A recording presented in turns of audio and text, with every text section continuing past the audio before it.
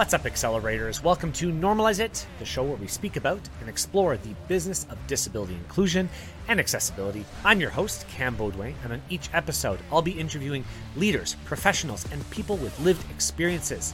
And we'll be discussing the challenges, successes, and strategies on how to make this world a more inclusive place. As you know, many organizations are still trying to figure out disability inclusion through a trial and error method.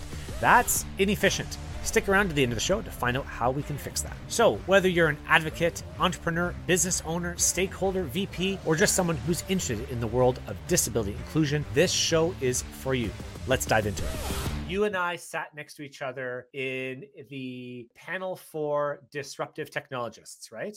Yes, sir. And what did we talk about there? We were talking just about kind of general accessibility stuff. Yeah, I think we were talking about general accessibility stuff. And then it was the first time that I had met Lauren, the woman who is the driving force behind everything that we were doing. I think I spoke very authentically about the challenges people who happen to have a disability, specifically a print disability, run into on a daily basis. And it just ignited an organic conversation about digital equity and authentic inclusion of ability alongside race, gender, orientation, and religion in both our social and corporate cultures. And it was a great experience. Yeah. And see, I loved where that conversation evolved into, right? I know a lot of these panels, especially when you see the word technology, we can get quite pigeonholed into the conversation around alt text, right? Like it's just that one, that's all we talk about is alt text and labels for most of it. But we moved that conversation to this is a right. And this is important conversation to have in any kind of DEI inclusion conversation as well.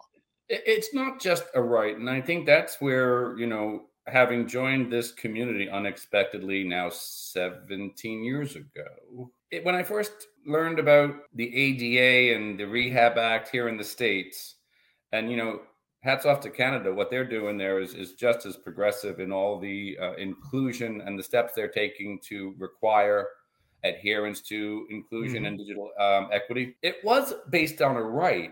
That's not how corporate America or the corporations around the world work. They want to know what's good for their bottom line. Right. So it's more about it makes good business sense. You're talking about a community of people. If I may start some of the verbiage that we will refer to later. Is that all right? Yeah, let's go. Yeah. So we have 1.4 billion people in the world with a disability. That's larger than the population of China. Mm-hmm. We have 2.3 billion friends and family all over the world. We have $8 trillion of discretionary income, where 4.9 trillion rests in North America with $300 million of disposable income. It is a market base. That's right. Years ago when we started courting to African Americans, it's never going to take off.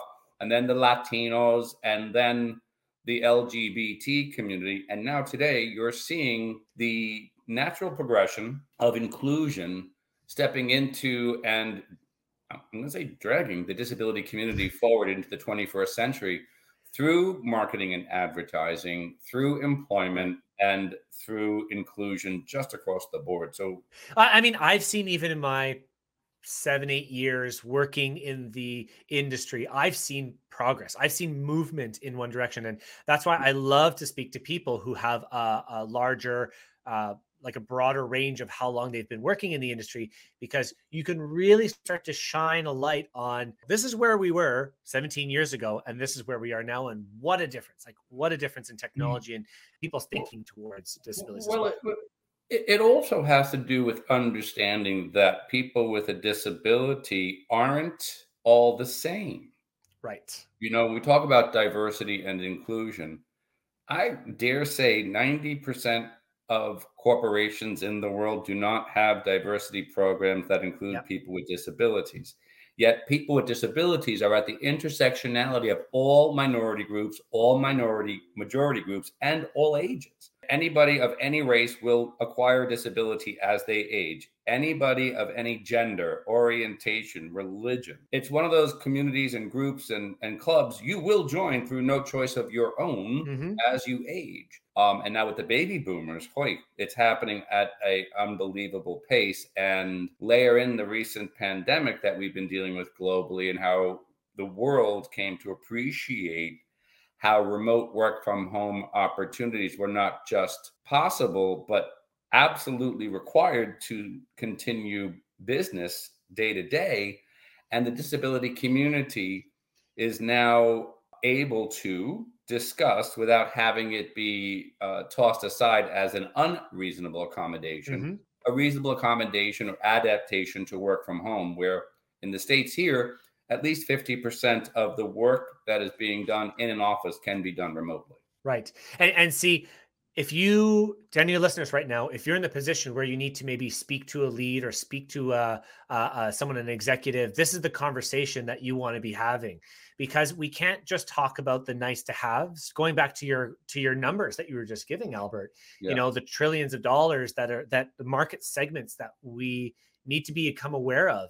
And when we speak to the leaders of organizations, these are the numbers that will resonate with them. These are the numbers and the facts and figures that we as a community have to stop shying away from. Yes, it's important that this is the right thing to do, but that doesn't move mountains. It just doesn't. It just doesn't when there's leaders who have a 2-year timeline of where they want to go. When we start showing dollars, that changes people's opinions. And the truth is that doing it for the warm, socially conscious reasons, or because you want to help poor downtrodden people with disabilities, has not worked for thousands and thousands of years. Right. I think you've heard me say that, if you go back to the Bible and the Torah and the Quran, people with disabilities aren't worthy of God's love. Forget being accepted socially. Mm-hmm. And that stigma has haunted us and held us back as a community for thousands and thousands of years. We generalize that everybody who has a disability must be in depends undergarments, must be codependent on the assistance of strangers, and need help doing day-to-day activities like feeding themselves. And, I've always drawn a correlation or a reference to Forrest Gump. Mm-hmm. Forrest Gump overcame social adversity, mental Yep. adversity, physical adversity, economic diversity, because he had lived by the mantra at my blind spot, which is access to the right tools promotes ability and restores infinite possibilities in our lives. And then when you look at Forrest Gump as the median individual, and I'm going to use the numbers in the States because it's easier for me to do my math, we have 62 million people with a disability. Let's say 61, and that's overly conservative. Yep. Of those 31 million of those people require day-to-day care. The other 31 million are like Forrest Gump, high school diplomas, college diplomas, master's degrees, and PhDs, who can execute in life if we just remove the barriers that are in place. Exactly. Yeah. When I first lost my eyesight, having found myself smack dab in the middle of this community, I did research. Albert Einstein, who impacted the human condition and the world 10 times over, had severe dyslexia. Yes. That is a form of a print disability. Yeah. Then you had just recently too, we've got Elon Musk, who's on the autism spectrum, or Asperger's, I'm not too sure which. And then Richard Branson. Sir Richard Branson had severe dyslexia, was ridiculed and chastised as a student in elementary school, high school, college, was made fun of in corporate America, basically, being looked down upon. And where is he today? Oh, taking us to the moon and beyond.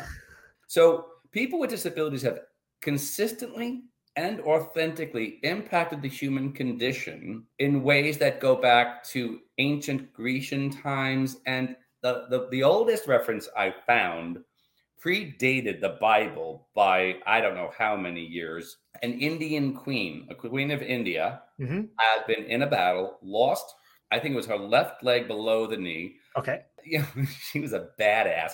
Took a piece of iron, jammed it into her leg, and hopped back on her horse to go lead her nation to success in overcoming whatever she was fighting that day. And if you take a look at people like, Winston Churchill, Winston Churchill had severe mental illness. He would not go near a balcony or a train platform for fear he would jump off, and 2 of his daughters committed suicide. Then you have FDR, Franklin Delano Roosevelt, a Dole. I mean, it just goes on and on and on. Right. And we just turn a blind eye and a deaf ear to people like that. And it's for reasons that we're that I think are rooted in fear and guilt. Yes. Fear, we're going to catch it Yep. in some way, shape, or form, and guilt because we couldn't protect our loved one from acquiring it and or being born with it. So I want to expand on that too, because that's something that's really important to say. Fear of guilt. And I've always said that we are not provided with the language to speak about disabilities in a thoughtful manner either. And I think that part of the guilt plays into this too. My parents didn't teach me how to speak about disabilities. Neither did any educators in Yep. my schools. Neither did any HR department that I've ever worked at or recruiters. I mean, Nope. had someone ever told me, "Hey, Cam, you're going to be working with someone who's blind, and this is how you should greet them, and don't touch the dog," and without asking them first. There's all these elements that we don't have the language, and we're not being trained Yeah. on how to do that either. I think we're also socially and traditionally conditioned to not talk about it. I Yes. mean, growing up, I had family members and friends in the neighborhood who had disabilities. Ellen had multiple challenges, but we still did. We still went to play with her, And my cousin Christopher has cerebral palsy. One of my good friends in college Right. had cerebral Right. palsy. We didn't look at them as any different. And it dawned on me one day as I'm walking on 11th Street in New York City, coming back from a bakery with a kick-ass chocolate raspberry filled cake. And I hear this, I guess she must have been about 11 to 13, let's say 12-ish. And I hear this young girl go, "Mommy, that man's blind." I was walking with my guide dog. It might Mm-hmm. have been the first year I was blind because I got my guide dog really quickly. And I heard her and I said, "Well, that's interesting that you noticed. I'm not deaf, but I am blind. How Mm-hmm. could you tell?" And her mother right away starts chastising her. "You shouldn't talk like that. I'm so sorry, sir." And I realized my teachable moment wasn't for the daughter. It was for the mother who was Right. at 11 teaching that daughter to not notice me. And I thanked the little girl. I said, she saw me. People see me with my cane. They don't talk to me. They part ways like the Red Sea. And it's usually the kids who see the cane and Right. wonder, "Oh, mister, you're going to hit me." It's an elastic band. Wow, he's doing magic. And just having these, questions and conversations with children who will say, "Why is that person so fat? Why are they dark? I don't understand." And instead of answering the questions and allowing that natural inquisitive nature to take root and allow us to be seen, we quell it. And the reason you don't see blind people, Cam, in your work environments is we don't see them in our schools. We Right. don't see people with disabilities in the general ed population. Mm-hmm. They are put into a special school, quote unquote, and by not seeing them in our early childhood, we don't see them in post-secondary academia, and we certainly don't see them in our work environment. So, as trite as this sounds, it needs to start in the home and in Correct. our childhood. Exactly. I think this is a generational thing that Agreed. needs to be corrected. It can't just be an HR policy, as good as that is. And I would encourage any organization who currently has a DEI, a diversity, equity, and inclusion policy. We need to start that conversation there. Anywhere where it gets started is important. But really, to make the changes, go pick up Emily Lado's book, Demystifying Disability. It's fantastic. And it will Yeah. talk about real conversations, and it will Yeah. talk about how to approach people with disabilities. And I remember my son, when he saw the cover of the book, he started to notice people who looked like that, people in wheelchairs, or Yep. people who are little people, or who have blindness, or because the Yeah. cover has little drawings of people with Well, varying types of abilities. the minute we see people, then we draw a reference to them. I remember walking with my cane, and somebody thought I was at a bar. We were at a club. The music was playing, and the guy goes, "Nice cane. You look like a dandy." And I'm like, that he used the word dandy. That's such an old, antiquated terminology for somebody who's so fancy. But he's like, "Wow, it's a cool cane," and I'm like, "Okay." I was like, "Do I tell you what it is, or can you figure it out?" So, ignorance is bliss. But once we, pull the veil back on ignorance and we educate and inform people, it becomes a whole different conversation. Right. And, it's just really important for us to understand that HR and legal have been the biggest barriers and blocks to full assimilation and integration of people with disabilities into the workforce. Recently, universities and colleges have started a disability resource Mm-hmm, center, which mm-hmm. is, at least creating a avenue to garner education sufficient enough to pursue careers. And to the point of awareness. I think, again, we're at a cutting edge time in human history where baby boomers are aging into the disability community at an alarming rate, and they Yep. need to work longer because of economics. And we have the younger generation tends to be truly inclusive. They are on the internet. They are meeting people around the world of different colors, different persuasions, different ethnicities, different religions, different continents. Yep. And we're seeing people with disabilities, and they are more inclusive and wanting of everybody to be at the table. That I think with the baby boomers and our youth, there's going to be a dramatic increase in inclusion like we've never seen before. I agree because now the stats are showing that Gen Zs, they want to work for companies that have diversity programs and that are thinking Yeah. about people as their workforce as people and not just as resources, right? I want to talk about my blind spot. I want to talk about that business conversation that you have when you go into these large organizations, because that's a big part of what this show's about. I love hearing how you go and approach these large organizations, multi-billion-dollar organizations, which I know that you work with. How is the conversation different with them than it is with smaller organizations? Or I don't know, where do you want to get started with that? I don't know. And that's the weird thing is there really isn't a conversation save in the beginning. The only client we have today, let me rephrase that. One of the clients that started the business that we have today was Intuit. We worked with Intuit, the manufacturers of QuickBooks, Yep. make their now 35, almost 40-year-old legacy usable and functional to the disability community for the first time in its history. And it was a custom design program, pre-MSA, pre-ADA in the late 80s. That is the only program that I never used professionally, but relied on as a business owner, as an executive. Yep. 90% of the clients we have today, I'm a client for. Right. So I will go to American Express and say, I'm having a problem. Morgan Stanley, American Airlines. We just signed a contract with Purdue Farms. I eat their meat all the time.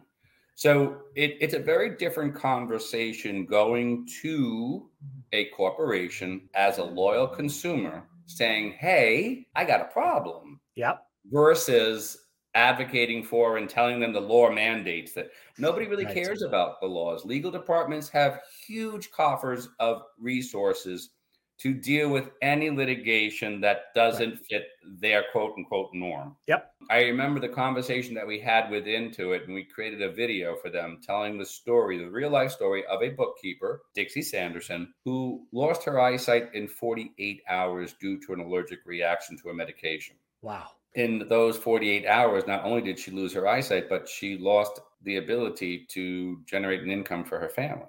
And when we showed this to the executives at Intuit, it was the last thing we showed them.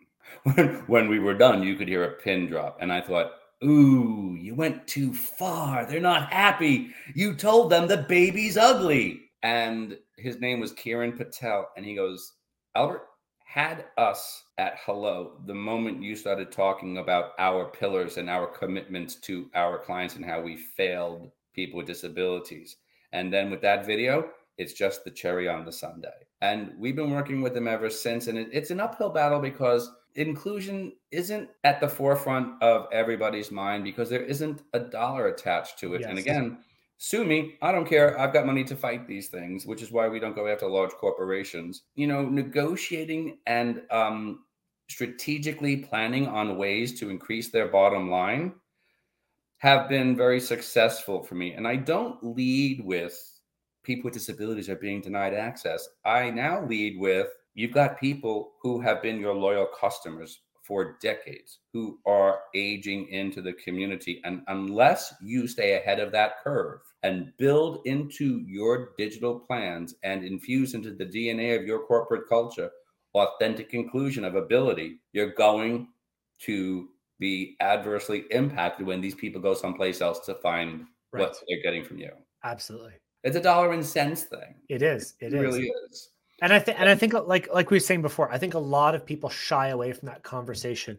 And when you are prepared to have that conversation and you're ready to come up with, fight objections that your boss, your lead, your director, or who it may be, kind of comes up and says, well, that's not part of our roadmap. And I like to pull up companies' blogs. I don't know if I've ever told you this. I pull up a company's blog and I say, well, actually, this blog here is talking about how diverse our workforce is. So, and how it fits in with our corporate values and our mission statement. And I love pulling it up and show it on screen. Show it on screen. No, and I love you for that, because that's exactly what I do. And I'm like, wait, so because I have a disability, I don't fit into, we respect, we value, we commit to the community. My community doesn't count. And it just, when you point it out that way, I've sat across from huge investment firms. Do people with disabilities really have money to invest? I mean, is this really important? How the hell am I supposed to answer that when I'm one of your major clients? No, but I'm a client, and I tell you, it's annoying. Or when you got colleagues of yours who are highly intelligent, articulate people who just happen to be blind, and when the person who's responsible for managing a team says, hey, by the way, we've got this problem. Well, we really don't have a diversity problem. We've hired you, so we should be good. That's it's like, you don't, the stupidity with which HR and legal approach things is just disheartening. And I'm hoping that because people who are aging into the community happen to be the largest masses of wealth in human history, the baby boomers, money's going to talk a little louder than it did before. Yeah. Yeah. But people with a print disability, let me just go a little bit deeper into that. People with a print disability are individuals who have a sensory limitation, whether it's a blindness, hearing impairments, people who are deaf and blind, people with speech impediments who still get the short end of the stick. There's still a lot more work to be done there. People with mobility issues, talking about baby boomers. People are having strokes, acquiring Parkinson's disease, maybe arthritis, to say nothing of any number of spinal cord injuries. We have a member on our team, Jeff Weldon, who is one of the most valuable members we have. He's basically paralyzed from the neck down.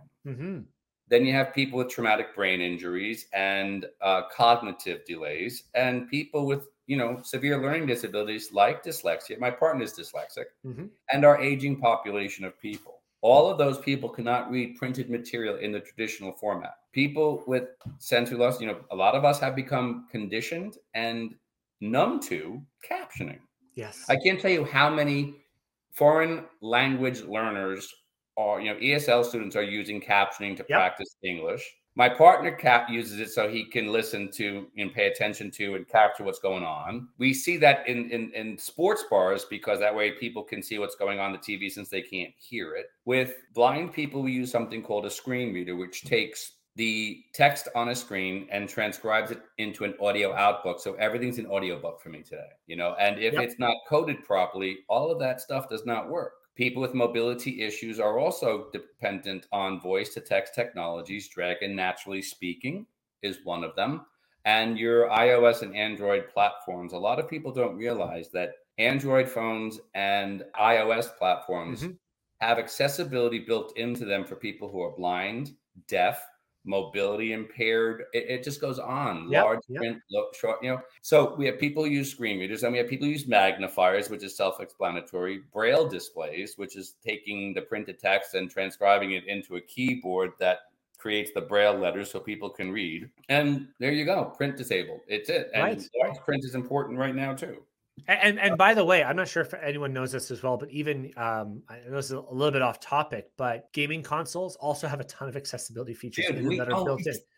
We just interviewed Aaron Spelker, who is a gamer and blind and lost his eyesight 3 years ago, and had an investment firm and everything.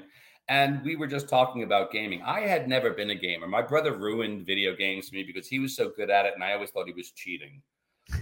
And here I am living with a gamer extraordinaire, and all he does is look for games that I can play, whether it's, I don't even want to begin to list the stupid games. I'm not into it, but it is a great way for people with disabilities to escape their mundane doldrums. And some people are locationally challenged. And what I mean by that is you have a lot of people in rural America who can't get to a specific physical location to do anything. And companies like Microsoft are now creating joysticks that people who have mobility issues can use, There's a lot of auditory games for blind people, and it allows us in today's world to socialize. And it's not like when I was a kid where you played the video game Atari. We played Pong and Breakaway, Yeah. and you had to fight over the one remote, or you had to get a second remote and you played together in that same room. People all over the world play games and you don't even know the people aside from their screen names. Right. In It's fact, wonderful. and when you talk about revenue streams, streaming itself, where you get sponsors and you get, who owns Twitch now? I think it's Amazon, right? Amazon, who owns Twitch, has seen a huge boom in players with disabilities playing these games. And I'm saying Amazon needs to get on their game because they're still Peter Korn runs the accessibility stuff. He's been there for years. Yeah. There's just some complacency people get to, and I don't know. I mean, Microsoft's doing a great job. Yahoo tried. I don't know. There's a saturation point, I think, where corporations say, okay, we've done enough, and it's never enough. And when we do something, and this is very important for everybody listening out there to appreciate, if we improve the usability and functionality of a digital platform, no matter what it is, a website, a mobile app, PDFs, games, we reach 90% of the disability community, and I spoke about those numbers, but we also improve the usability and functionality by 10% for the people I call temporarily able. All of you people who don't have a disability are temporarily able. You will be here soon. So if you enjoy your joystick so much, you're going to want to make sure that the company you're purchasing your stuff from is inclusive. See, that's why I'm practicing now with the screen reader, right? That's why I entered the industry. I'll already know how to use a screen reader by the time. Yeah, but that's what I want to know. What made you get into disability advocacy the way you do? I mean, you, aside from the disability you have acquired through my friendship, what was the driving force for you to be interested in the disability community? So I started out as a developer at IBM, and I was given the task to make a project accessible. I was a bit of a hotshot at the time. I thought, I can tackle anything. I was given 6 weeks to figure out everything I could about the accessibility guidelines. I printed out the WCAG, if you can believe it, and I flipped through the 80 or 90 pages. Wow! And that's how I started. I started like that. I met with some success, but I'd never actually met someone with a disability. Beneficiary of your work. Correct. Yeah. And then I finally did, and it was actually my friend Tom Babinski. If you're on the phone right now, like, great. Tom. Do you know Tom? Yeah, all us blind people know each other. I knew it. Yeah. So Tom, though, he worked at IBM as well, and he would do the rounds. I do know Tom because Tom also probably knows Francis West and Drew Lahart and Becky Gibson. I've worked with all. Actually, I was on the phone with Drew Lahart the other day. So when Tom would go around, I was so nervous. I was freaking out because first off, again, back to the point, I'd never met someone who was blind. I didn't know how to do anything. So I saw my boss walk up to Tom and stick his hand out and say, "Hi, Tom, my name's Jim." Jim is not his real name. My name's Jim. And it's great to meet you. And there's this super awkward moment between someone who has sight and someone who does not have sight. And he was an A-type personality, right? So Jim would sit there with his hand outstretched and no hand being returned. And there's this 10-second pause of nothing happening. I freaked out, Albert. I freaked out. I ran back to my desk. I opened up YouTube and I typed in how to shake a blind person's hand. No. See, but we didn't have YouTube when I was a kid or all this stuff. You and John, I get pissed off at Jonathan, my partner. It's like, oh, let me Google that. I'm going to Google your face. It's just so weird. And, Gail King, who I dreamt, I had visions of in my hospital bed, her and Oprah, another story. But my goal is to meet Oprah and Gail because Gail CBS was doing this whole outreach. And I think we had this conversation when you and I met, where it was Disability Awareness Month, which is right now in October. Yep. And she had done this PSA about, well, how do you start a conversation with the person with a disability? And she's like, well, I don't know. How about, hi, my name is Gail. What's yours? Yeah. And at the same time, I ran into that same situation with sighted people. I will always put my hand out. You do. I noticed that when you do. You put your hand out first. And it depends on who I'm with. Yeah, Albert, they're gone. Your hand is just sitting there doing nothing. Or with a blind person, some people prefer to snap, other people find that offensive. But I will always say and I do this with blind people too. Hey, John, nice to meet you. My hand's out in front of you. And then we have this like slapping game where you find it. And so my friend later on told me, hey, Cam, just the fact that you state everything you do when I'm handing him a cup of coffee, I say, by the way, I'm near your left hand. Oh, okay. Oh, I'm coming to your right. Like, just stating exactly what I was going to do made all the difference. So, and taking it a step further, since we're giving people cues, other people who are blind, some of my colleagues and peers, like, how do you always get the waitress's attention? And I used to own restaurants in the city before I lost in New York City before I lost my eyesight.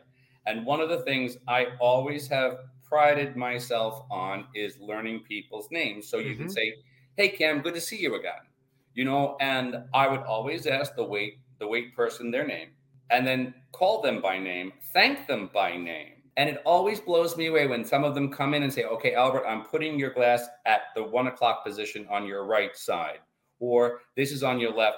And if it's new people, some people don't see me coming in, so they can't tell I'm blind. I'm like, look, lady, I am totally blind, so you need to let me know when you're coming in for a landing. Otherwise, all that alcohol is going to be on the floor, and you're going to have a blind man with a straw sucking it up. But it's just communication. We have to communicate. And that's 90% of the problem. I know when I go into schools to speak to students of all abilities, what do I do if I want to become a computer specialist? Learn how to communicate. What if I want to do, to become a street sweeper? Learn how to communicate. That's right.